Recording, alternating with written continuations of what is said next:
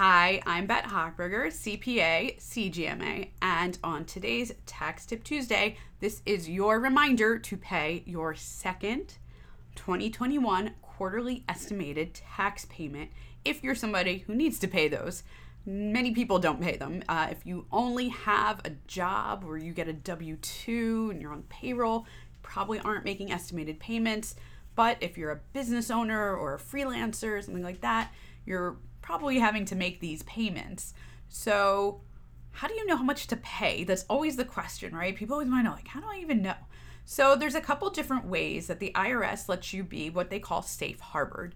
And having a safe harbor means basically you shouldn't be getting penalized for not paying in enough tax, basically is what it means. Some states that have income taxes also have rules that are a bit different. So if you live in a taxable state, because you're not lucky enough to live in Florida, you want to check in on those rules as well and see what the requirements are. But for the IRS, they want you to be 100% paid in based off of your prior year taxes, unless your adjusted gross income is over $150,000, then you have to be 110% paid in. So very easy. Take your tax return from 2020. You see how much tax liability you had, divide it by 4. There's your quarterly estimated payment. Now, nothing has been normal last year, this year, right? We have been living in the apocalypse. Nothing is normal. One year might look completely different from the next. You might not be doing the same thing you were doing before.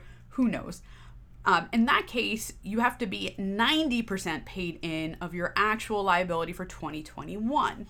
So that could be maybe a little bit tricky to figure out.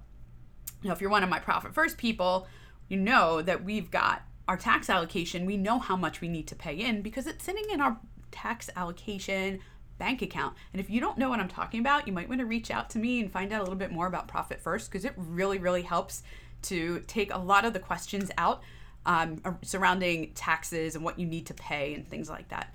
But then the next question is, how do you go about paying this? So I love to use the IRS's website. This is irs.gov/payments.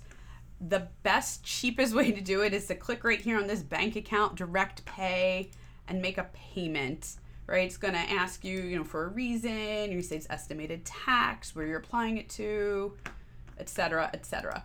You otherwise could use a debit or credit card, but take a look. There are some fees on there, so it's going to cost you even more, which, that's not so fun. So make sure you get that payment in today, June 15th, and we'll see you next time. Thanks.